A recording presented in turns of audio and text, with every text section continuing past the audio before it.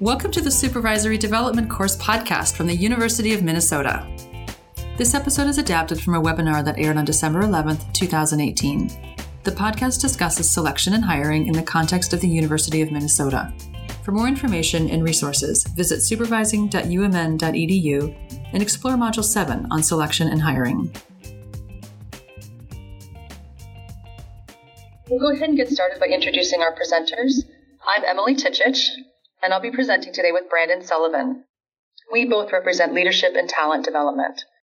At this point, I'd like to welcome everyone again, and thank you for attending our webinar today on selection and hiring. To start off today, let's take a look at some of the common pain points hiring managers experience during this process. We'd like you to share your experiences with us, but remember, more importantly, this is a chance to give other participants a glimpse into what other people experience during this process. As I read through these common pain points, please think about your experiences and respond in the chat. You can write the corresponding letter or letters. So the question is, in your selection and hiring experiences, which of the following challenges have you encountered? 1, no candidate or too many candidates rose to the top. 2, the process took too long. 3, the interview process wasn't illuminating enough. 4, the new hire had too many training needs. 5, maybe you didn't agree on who to hire. 6, you were under a lot of pressure to hire quickly. Or 7, other. So maybe there's something else in mind that you could also add to the chat. Thank you. I see several chats. I see several responses coming in. Wow. 1, 2, 4, 5, 6, all. Yeah, great. So I hope it's really evident to you now that you are not alone. This is super interesting. Thanks to everyone for responding. This list was generated by input we've gotten over the years from hiring managers. We think it's pretty reflective of common challenges in the selection and hiring process. There are some other challenges listed here too. Well, it looks like most of you are saying 2 and 6, 1. Yeah, okay, great. This is so interesting. It's so clear here that challenges are an inevitable part of the selection and hiring process because of, priorities, time constraints, job responsibilities, or any number of other obstacles. I think the fact that you're attending this webinar today demonstrates an interest in, we hope, sharing your experiences and also finding some tips for how to minimize the effects of these different obstacles. The selection and hiring process is complex. I think we all know this. It involves many important steps, systems, people. Some of the steps include writing a position description, posting a requisition, getting approvals, arranging a hiring team or a committee, interviewing, of course, finalizing a hire, and there's many, many, many more steps. There's no shortage of useful documents provided by human resources and your department here at the U to help you along the way. But in this webinar, we invite you to take a step back from these important details and to re-examine some underlying principles that can make your process even more effective and hopefully less daunting. Knowing why you need to apply these best practices is crucial for having a positive outcome to any process you undertake. The goal of this webinar today is to guide you through how you can make the best hiring decision. That's what we all want.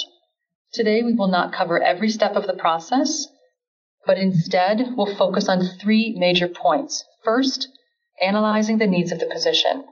Second, designing interview questions that are hopefully effective and job relevant. And third, making a hiring decision and what considerations we need to take to make an unbiased hiring decision. We'll take a look at some of the challenges that supervisors often face in the process and highlight key questions that every hiring manager should be asking themselves when in the process of selection and hiring. We have lots of ideas and resources to show you in the next 45 minutes. As we do so, I hope you'll be thinking about your own situation and circumstances and how these might spark improvements, no matter how small. We don't expect you to change your selection and hiring approach all at once. That's too much to ask, of course, and maybe it's not necessary. But what we do encourage you is to examine your current approach based on best practices and identify areas for improvement. At this point, we invite you to take a minute to think about what is it you'd like to improve about your own selection and hiring processes. At this point, you can take a sec to write down any thoughts you have. You can also come back to this later. Remember to jot down any questions you have now or throughout the presentation in the Q&A panel so we can address them during today's webinar. That's a very important part of this webinar. We hope as a result of this webinar, you'll also begin to see the selection and hiring process as an opportunity. This would be great. This process is often initially seen as exciting because of its potential to bring in the perfect person for a position, but let's be honest, it quickly slides into feeling burdensome because of the sheer time and effort the process takes. Today, we'd like to help you hold on to the idea that the process is an opportunity because it gives you and your colleagues a chance to do these three things. First, revisit department needs and align the position with department priorities. Second, consider the position needs now, but also in the future. And third, grow the skill set of your department. Those are great opportunities. When done right, your hiring decision will continue to positively impact your department for years. Okay, let's get into the meat of it. As I already mentioned, today we're going to focus on the three key steps of the selection and hiring process. The first step, as we mentioned already, is analyzing the needs of the position. And Brandon, thank you, is going to walk us through this. Thanks, Emily. Well, determining the needs of the position is an important first step for getting a fresh, clear view of the current and future responsibilities of the position and how they connect to departmental priorities. Some important questions to ask at this point include: how will this position help achieve the department or unit goals? In other words, how does the position contribute to the broader priorities of your department or unit? What are the specific responsibilities of the position? What will the position look like 3 years from now? And you may not know for sure, but it's really important to be thinking about that. What is this going to look like going forward? And finally, what specific skills, knowledge, and abilities are needed? For example, on our team, we support the supervisory development needs of about 6,000 supervisors across 5 campuses. The only way we can reach an audience of this size is to deliver some of our training online. Now, this is a really big change for us. Just a few years ago, all of our supervisor training was done in person, which meant we could only reach a small portion of our audience. So when a position opened up on our team, instead of simply hiring another consultant to deliver the same old in-person training, we analyzed our needs and decided to reshape the position to focus on developing tools and content we could deliver online to a much larger audience. This meant we needed to look for different skill sets, knowledge, abilities, because we knew the department instructional needs would be growing in the coming years. For any position, it's important to think about why you are looking for a new hire and aligning those needs with the current and future needs of the department. When determining what skills are needed, it's also helpful to think about when they're needed, and this will help you prioritize the skills. So, to expand on that a little bit, part of analyzing the position needs is getting a clearer picture of the skills you will need the person to bring to the position on day one, and which skills they can learn during their first few weeks or months on the job. This was another thing we had to consider on our team for our most recent hire. Designing and delivering online courses requires a set of technical skills in educational technology and the tools and applications we use in doing this work. In addition, this work requires the ability to think broadly about how to design courses and use effective instructional methods. Once we determined how this position would contribute to our team's broader priorities, we knew that the right person for the job needed strong instructional design skills on day one. This was not something we had the time or ability to train. However, we knew that we could train the educational technology skills over the first few months. So although the perfect candidate would have both sets of skills, we were clear about which one was most critical on day one and which could be trained on the job. This approach can also help broaden the candidate pool by identifying which skills can be learned on the job, potentially drawing more candidates with manageable training needs to apply. Remember, helping a new hire to learn on the job requires time and effort. Hiring managers often feel constrained by these things, and it's important to have a realistic plan for how to find the resources to support the learning and development needs of new hires. This doesn't just refer to formal training. It also refers to informal learning that helps the new hire understand the department and how it works. In doing that, make sure you're not making the error of short-term thinking, because spending 6 weeks training a new employee now may seem like a lot, but that employee may be with you for many years and be able to contribute to the department in countless ways. So in your department, think about a recent hire or a currently open position. What skills could you identify as needing on day one, and which might be learned on the job in the first few weeks or months. One important thing to do when analyzing the position is to identify the minimum required skills needed to meet the goals of the position. In the previous example on our team, at first we wanted to hire someone with instructional design experience. However, we didn't want to limit the candidate pool too much, so we changed our minimum qualifications from master's degree with no experience to bachelor's degree with 2 years of experience. The change allowed us to widen our candidate pool and look at a more diverse group of candidates that still had the skills we were looking for. We know that many hiring managers desire to increase the candidate pool in order to find the best candidate. Many efforts to reach wider target audiences at the university are invaluable and effective. On a smaller level, have you considered how a job description can reduce or increase your target audience? Analyzing the needs of the position is an important step in any selection and hiring process. If you overlook something or get this part wrong, you may end up hiring someone without the right skills for the position. The good news is that this analysis doesn't have to only come from you. Talk to others in your department, either formally or informally, to get their input on position needs. So, to recap, there are 4 key considerations when analyzing the needs of the position. First, how does the position contribute to the broader priorities of your department or unit? Second, what are the goals and responsibilities of the position, or what does success actually look like? Third, what are the skills, knowledge, and abilities specifically needed to succeed in this role? These are also known as key competencies and include both technical knowledge as well as leadership competencies, which describe how the work gets done.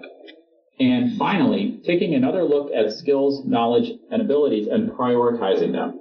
What do you need the person to be able to do on day one? What skills are important but can be developed on the job?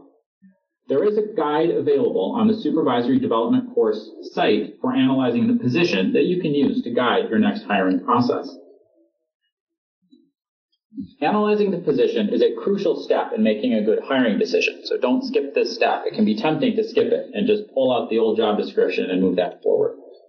So please take a moment right now to consider what questions have come up for you as you've been listening. You can submit them in the Q&A panel so we can address them towards the end of the webinar. We really like to hear from you, so please let us know what you're wondering about. Others are probably wondering the same thing.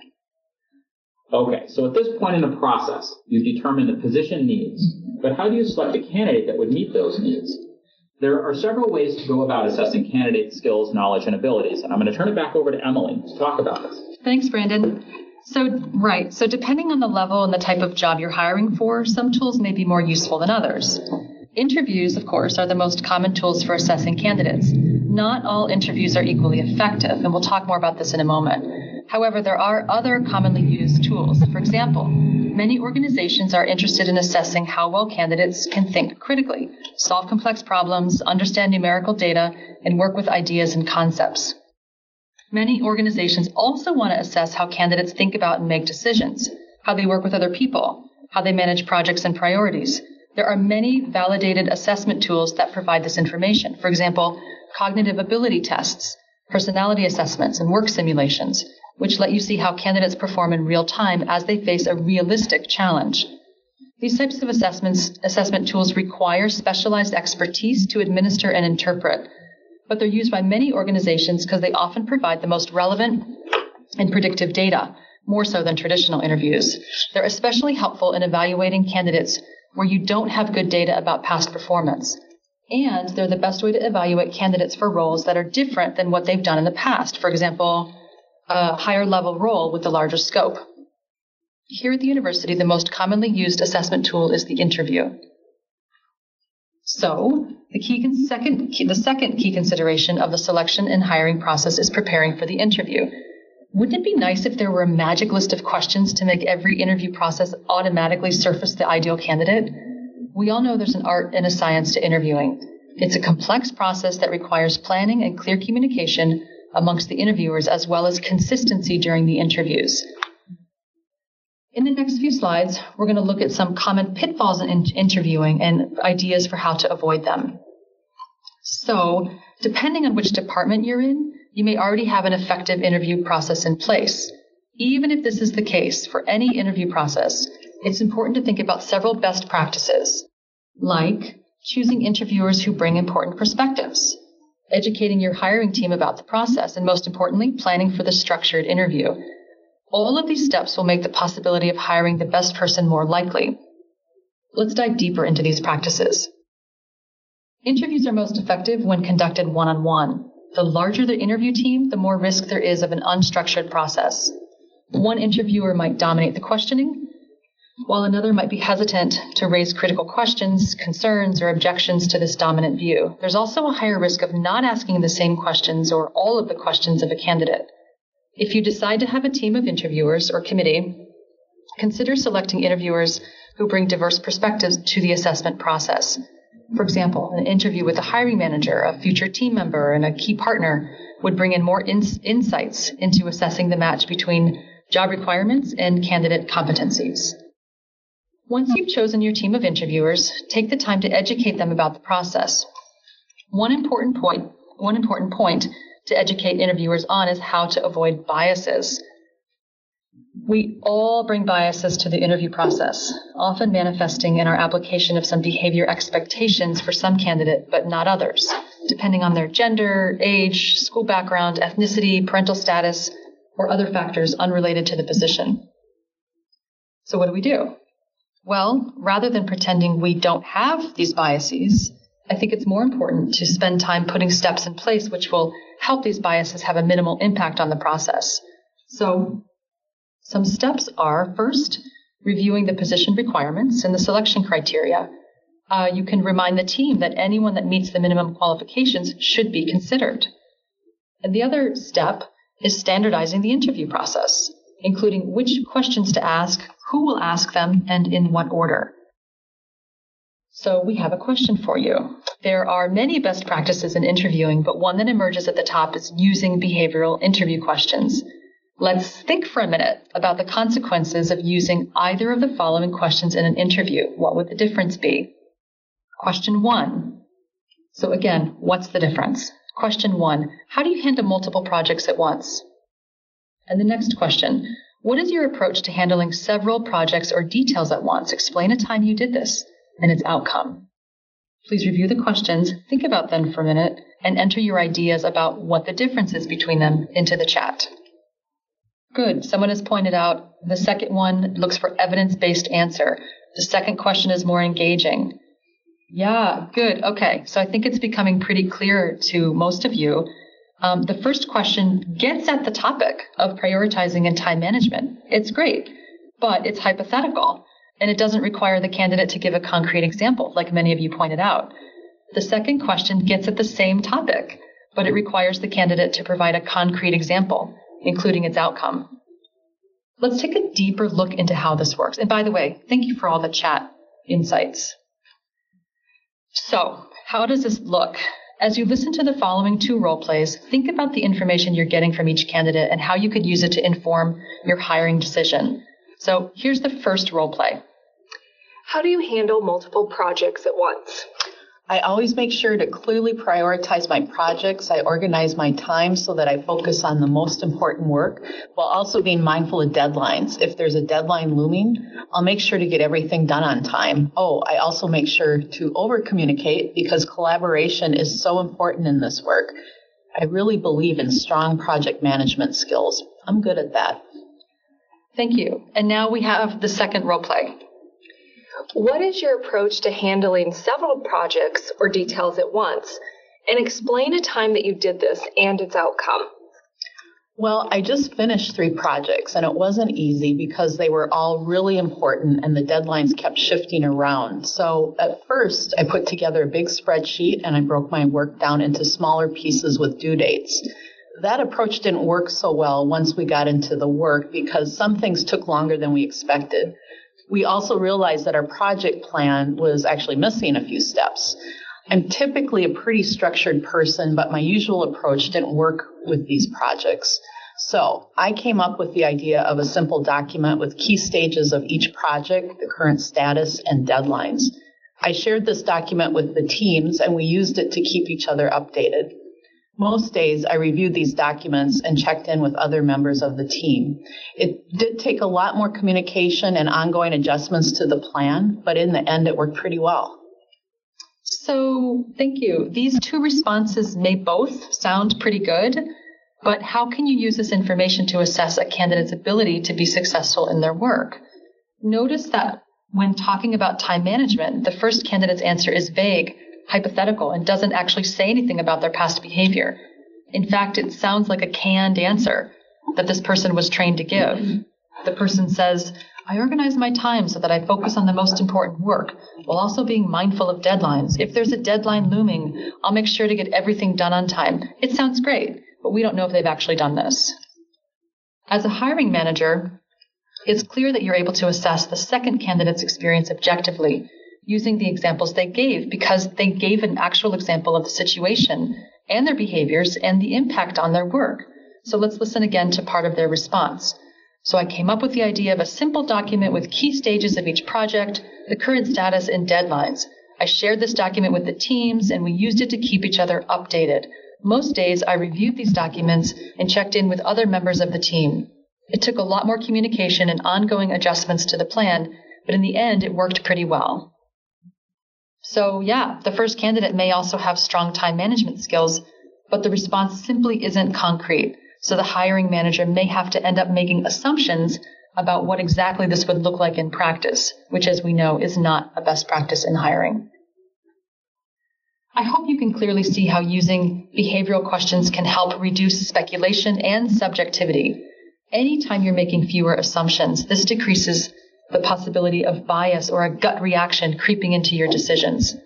At this point, let's stop and take a short poll to review behavioral questions, and I think you'll like this one. We have a short poll with 4 questions. If you would please read through the questions. Which questions are behavioral questions? You can select your answers in the poll, and there might be more than one. Great. Looks like there's many responses coming in. Thank you. Let's take a look at your ideas. So you figured this out. I think many of you did. The behavioral questions are A and D. So A says, describe an experience you had mentoring or training someone. How did it go? What did you learn? Great. And D, explain a time when you had to approach someone who didn't agree with you on a work-related topic. What did you do? Why? Yeah, both of these ask about a concrete experience and its impact. There's no room for speculation about a candidate's behavior with these questions. Great. I'm so happy you found it. Question B, what did you think? It's super interesting, right? But is it relevant? I mean, this kind of question can be great in an informal conversation to get to know someone, but it has no place in a formal structured interview. And if I asked you, you could probably think of lots of questions like this that might creep into your interviews or your tendency to include them in an interview. So just, again, remember, it's not relevant. Question C, and many of you chose this one. It's definitely a lot closer to an effective question. But did you notice? It's hypothetical. It leaves too much room for speculation about the candidate's behavior. Better to make it concrete so you can get a clear idea of the candidate's behavior and the impact of their behaviors. Just to point out the word would. What would you do? How would you approach? Again, so we're not sure. If you only take one thing away from this webinar, we hope that you can recognize the usefulness of behavioral questions and why they're an effective way of determining a candidate's potential to be successful in the position, and also how they help to reduce bias in the process. There's simply no speculating. Let's hear more about choosing interview questions from Brandon, who has some interesting insights to share. Thanks, Emily. So if you're currently interviewing from a list of interview questions, do you know when that list was last reviewed? There are endless types of interview questions that can be useful, but one thing to look for is whether they are asking candidates to talk about a hypothetical situation or real experience. Now, for me, before coming to the university, I spent much of my career as a selection assessment consultant. So I helped organizations assess candidates for leadership roles using interviews and a whole range of other tools. When people heard what I did for a living, they often asked me, what's the best interview question, right? They wanted to know the trick, the magic question. They were usually pretty disappointed to hear there aren't magical questions. It's really more about the answers and getting the right answers to the questions. The key is making sure that the candidates answer the questions in a way that describes specific situations that are similar to the ones they'll face in the role you're hiring for. They explain how they handled those situations specifically. So what did they do? And what was the outcome or impact of the behavior? A good question is important. There are a lot of bad ones, and it's important to have good questions. But the magic is getting information about the situation, the behaviors, and the impact of the outcome. And this requires asking good follow-up questions to give the candidate the opportunity to share all of this information. It's not just about good questions and follow-ups. The candidate also has to answer the questions in a way that provides the information you need to assess their skills, and that's their job. So there is another side to this coin, and that is you may have a candidate who doesn't answer the questions you're asking. Some red flags to watch out for during the interview are when a candidate doesn't listen to your questions, doesn't seem to understand the position they're applying for, and isn't interested in learning more. I've seen that many times, and I'm sure many of you have. And when they don't show awareness of their own development needs or what they need to work on to improve. And this happens a lot, especially when people are prepared to give canned answers. Remember that I'm a perfectionist answer as what's your biggest weakness, right? So when these kinds of things happen, your role as the interviewer is to do your best to get them back on track by clarifying what you're asking and following up when an answer doesn't give you the information that you need. To recap, the interview process requires consideration of 3 important steps. First, choosing interviewers who bring important perspectives. Second, educating your hiring team about the process. This is really important, and it's easy to skip over this step. And most importantly, planning for a structured interview. To help you with this, the Supervisory Development course website has an interview guide that outlines the purpose of behavioral questions and the connection between using them and reducing bias in the selection and hiring process. In this guide, you'll find a list of the University of Minnesota behavioral competencies and questions connected to each competency. This guide is designed to work at the individual contributor level, but it can be adapted for management roles as well. On the Supervisory Development course site, you can also find a quick guide to preparing for an interview that is designed to walk you through these important steps and help when considering your way forward through the process. So at this point, we've talked about 2 key considerations of the selection and hiring process. I hope you have lots of questions coming up about these topics. Maybe you need some clarification or are wondering how it applies to a specific set of circumstances. Please submit these questions. In the meantime, let's switch gears and get past the interview. Now it's time to make that final hiring decision. In your hiring experiences, have you ever at any point said, I think they'd be a good fit here?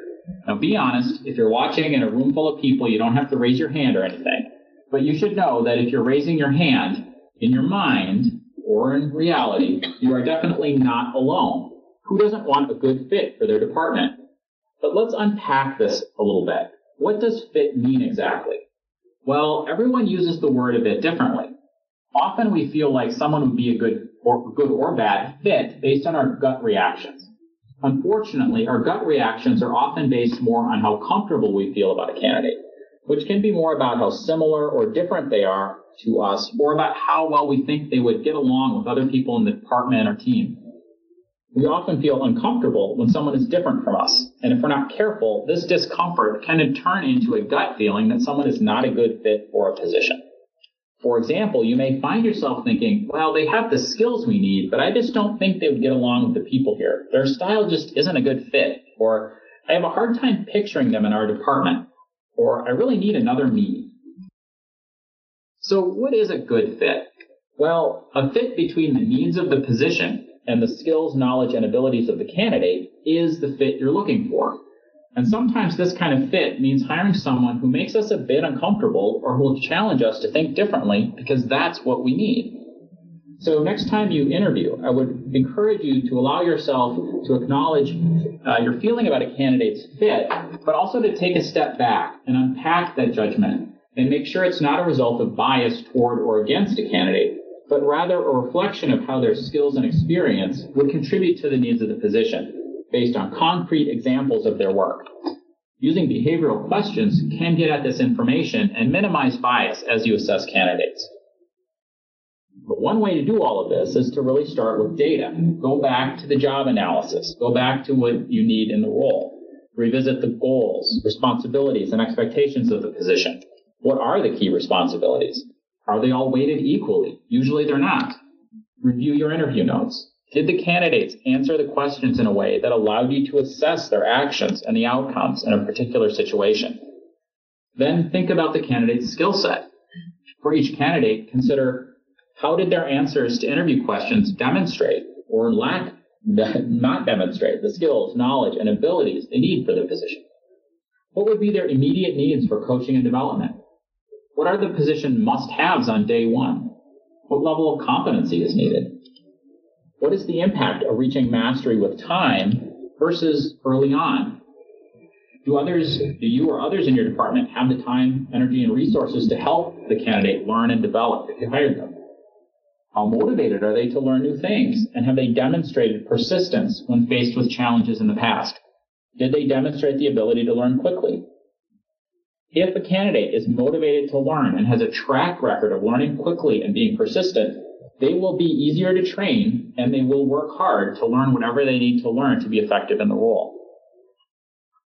Next, have a discussion with your hiring team. Once all candidates are interviewed, make time to review your interview notes and have an open discussion about their skills, knowledge, and abilities, development needs, and potential. Set expectations that everyone needs to contribute to the discussion. Now, this is a point when hiring decisions often derail. When hiring managers are under time pressure or there is strong pressure for consensus, team members may not raise critical questions, concerns, or objections because they don't want to be the one to hold things up, or they assume they're the only one with a particular concern. To avoid this and keep the hiring decision on track, it's important to actively seek input from all members of the team. Have team members assess candidates individually and write down their thoughts before having a group discussion. Then have each team member share their views before opening up to a full group discussion. Encourage and listen carefully to anyone playing the role of devil's advocate or contrarian, someone who will ask questions or concerns that challenge the common thinking within the group. This ensures that you'll hear the tough questions, which help the team stay focused on accurate candidate assessment. And finally, avoid expressing your opinion as the leader until other views have been voiced. So you've done a lot of work up to this point to select candidates objectively, standardize the interview process, to minimize the effect of bias on your decisions. Now remember, biases can creep in at this point in the process too. So to avoid some of the most common biases, there are some things you can do. Discuss candidates' potential performance based on evidence from the interview, not assumptions or gut feelings about their behaviors. Be consistent. Don't insist on some characteristics like likability or modesty, humility, executive presence, one I hear a lot. Don't insist on that from some candidates and not others. Don't count gaps in a resume against a candidate without a really good reason for doing that. Don't make assumptions about what candidates need based on information you have about them that's not relevant to the job. That's really about making assumptions about kind of what they may or may not need without asking them or knowing.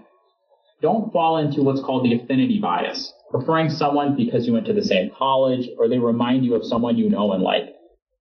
Okay, so now we're ready to talk about actually making the decision. I'll turn it back over to Emily to dive into that. Yeah, thanks, Brandon. So now it's time to make a hiring decision. Great. The ideal situation would be, of course, that you have one candidate that rises to the top and everyone involved agrees on making them an offer.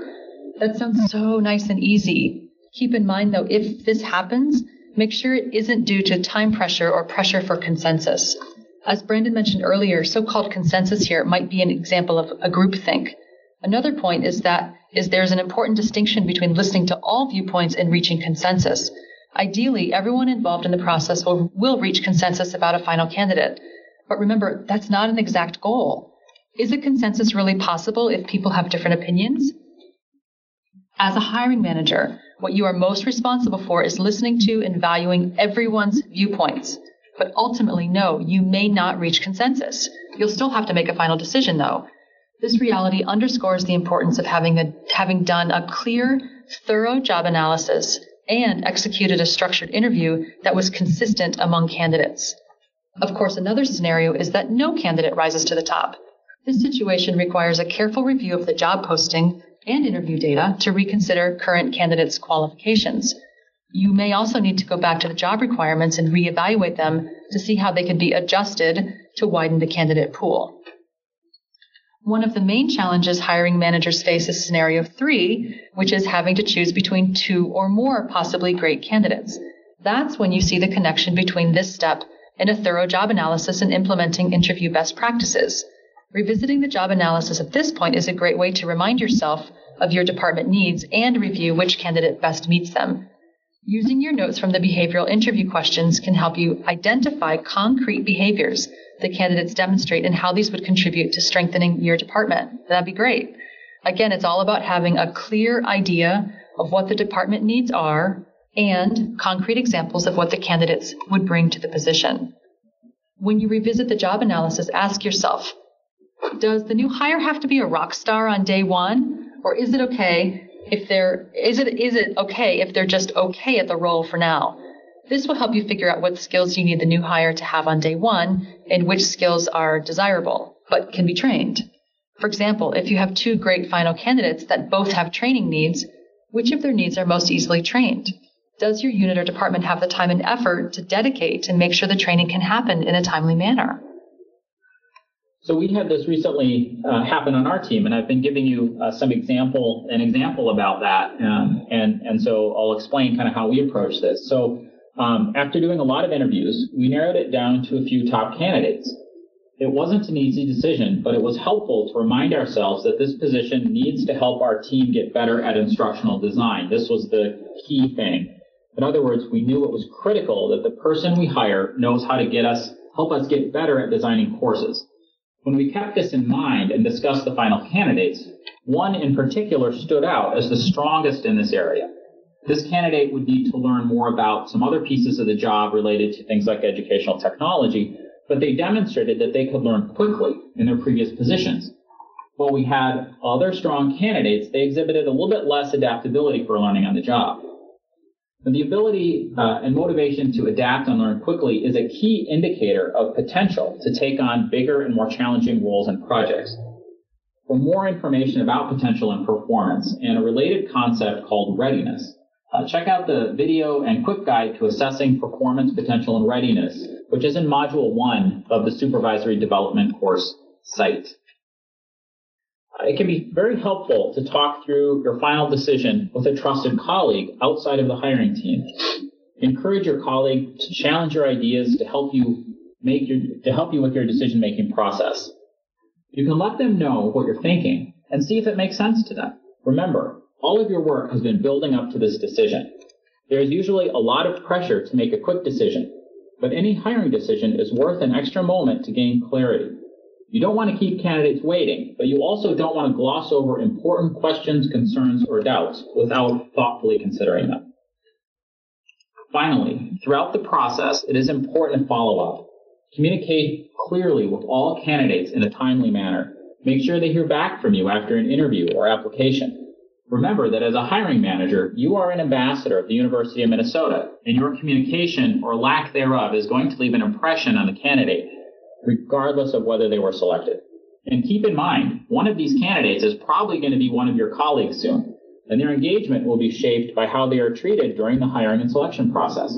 It's a good idea to treat all candidates as though they will be your colleagues one day. Finally, the hiring decision is not the end of the story. To set your new hire up for success, create an onboarding plan to help your new hire get off to a successful start. We have other resources on the Supervisory Development course site specifically for onboarding. So we were going through this content today rather quickly, and as a reminder, this webinar is really only meant to whet your appetites. To learn more, you'll want to explore the Supervisory Development website, like Brandon mentioned, at supervising.umn.edu. We also have quick guides that you can download for your reference. Check out Module 7. Selection and hiring. Specifically, take a look at the Making a Hiring Decision quick guide and video, which will walk through some important steps of how to overcome these challenges. In addition, for more information about dealing with dissenting opinions and groupthink and team dynamics, take a look at our quick guide to clear decision-making process, also found on the Supervisory Development course site. At this point in our webinar, with the time we have left, it's time to apply some of these key considerations and actions. We're going to present an interactive scenario and hope that it both answers and raises questions about this process for you. Remember to jot down or submit your questions at any point. We'll have time for Q&A after the scenario. All right, so let's set the scene. Here we have Stacy, and Stacy is a manager who's hiring for a position in her department as a student advisor. She and her team have narrowed the candidate pool down to 2 strong finalists, Mona, who's an internal candidate, and Julia, who's an external candidate. Stacy's hiring team consists of Allison, who's a team member, Stacy's direct report. We have Ken, who's Stacy's peer, Omar, who is also a team member and Stacy's direct report, and Isabel, who is Stacy's boss. So here's our premise and our first poll. Our premise is that Stacy has 2 qualified final candidates. That's awesome, right? Stacy and her boss have interviewed them, and both candidates have the potential to be successful in the position, and they don't have any critical gaps. Both bring different skills and expertise. Mona has quite a bit of relevant technical experience, while Julia exhibits strong collaborative skills. At this point, there's no clear final choice. Remember, this is for a student advising position. Question for you. What would you do if you were Stacy? Would you A, hire Mona, B, hire Julia, C, just take a vote, D, maybe repost the position, or E, an other, and you could indicate in the chat what your other action would be. So I'll give you a minute to answer the poll question. Thank you. Great. I see take a vote.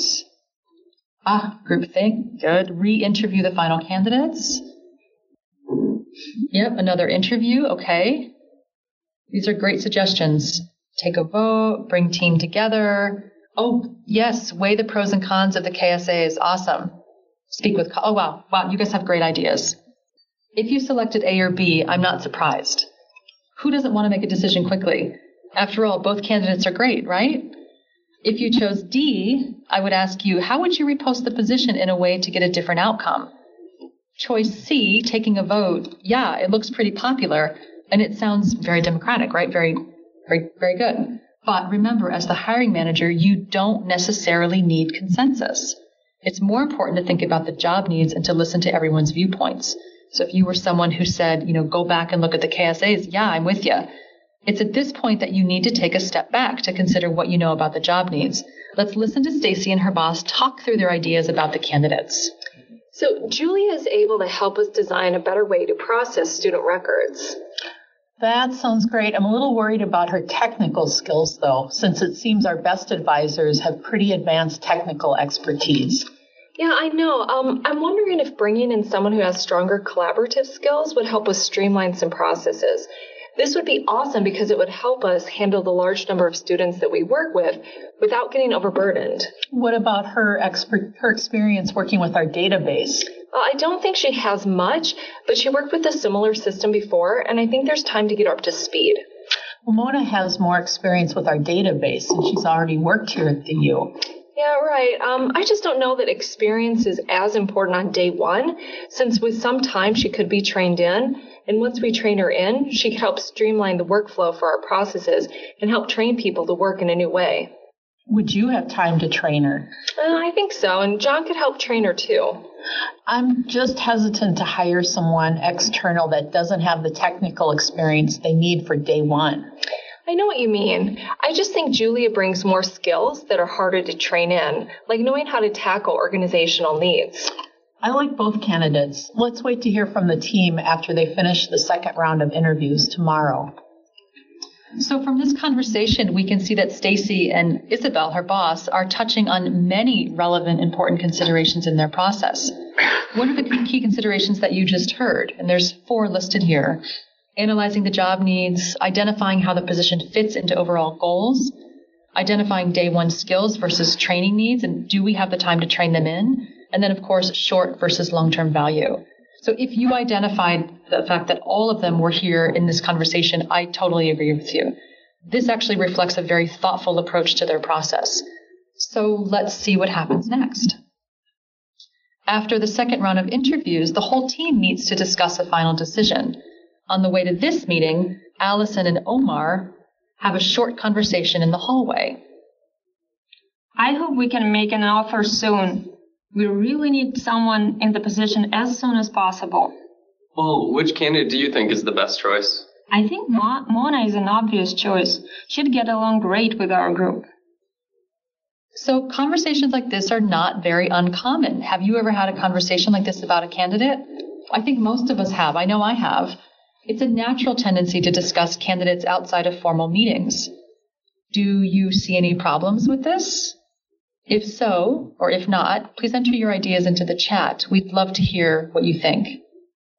I will see what's here so far. And yeah, I think you guys are totally nailing it. There's one person influencing another.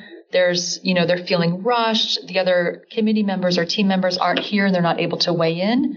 And also, this conversation isn't driven by data. It's driven by personality and also feeling rushed.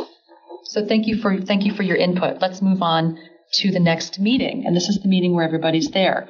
In the next meeting, the group discusses the two candidates and they try to make a final decision.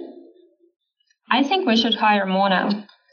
I agree. I think she'll be a great fit with the team. Yeah, how so? She seems to be easy to talk to, and she has a ton of technical knowledge. She's worked with our database, which is a total plus. Yeah, she seems like a shoo-in. Let's make an offer soon. Oh, great. I'm glad you both agree. It would be great to get this wrapped up soon. Omar, what do you think? Yeah, sure. So what is about to happen here? We have a poll for you. What's about to happen here? A, are they going to hire Mona without everyone's input? Or B, make a subjective decision? Or C, use time constraints to rush a decision? Or D, all of the above?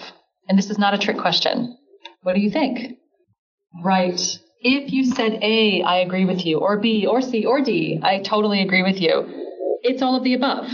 So have you had an experience like this before? I mean, again, as a hiring manager, it's your responsibility to get past the need for consensus. Most of the team members are engaged and enthusiastic in this discussion, which feels like agreement. That's great. But what's missing? First, we notice not everyone is being heard. What if Omar has a valuable insight into a candidate? Is it worth pushing through a decision and overlooking a factor that might come back to create job-related challenges later? So what should Stacy do at this point? It's common for interview team members to want to reach consensus, and to do that, they may not express their opinions openly, especially if they're not the same as other team members. Stacy needs to prioritize hearing from all people over the time pressure that she feels to make a decision. Let's listen to her handle this differently. Great. I'm glad you both agree. It would be great to get this wrapped up soon. Omar, what do you think? Yeah, sure. Well, Omar, what do you really think? If everyone is in agreement, then the decision is fine with me. Well, your opinion is valuable. I asked you to be on this team for a reason. Well, I see why the team is leaning towards Mona. I agree that she seems to have a great personality and also brings a lot of technical knowledge. However, I think Julia has other skills that our department would benefit from. I like the way she talked about how she approached a recent project at work and tried to bring people along in the process. I think it's really important to have this approach because we constantly try to improve our processes and face resistance from people who don't want to learn a new process or are set in their ways. Her approach exhibits a clear willingness to be open to new ways of doing things and standing by her decisions, even if they are not initially well received by others. Way to go, Stacy and Omar. After this conversation, she decides not to rush and takes the team back to the job description to review the concrete needs. She realizes both technical skills and collaborative skills are important to the position. Which is easier to train a candidate in, technical or collaborative skills? The team goes back to their notes to see if they missed anything. Looking back at their notes from the interview, Stacy points out that Julia has more evidence of collaboration, which is a much harder skill to train. As a result of the discussion, Stacy decides to hire Julia. So, that was just a scenario. We know that in real life, making a hiring decision is even more complex, of course, as many other variables come into play. Like, what if one of the hiring team members knows a candidate? What if one of the candidates had worked in the department before? Regardless of the variables, remember to apply the best practices no matter what conditions arise. So what's the cost of hiring the wrong person? This is important.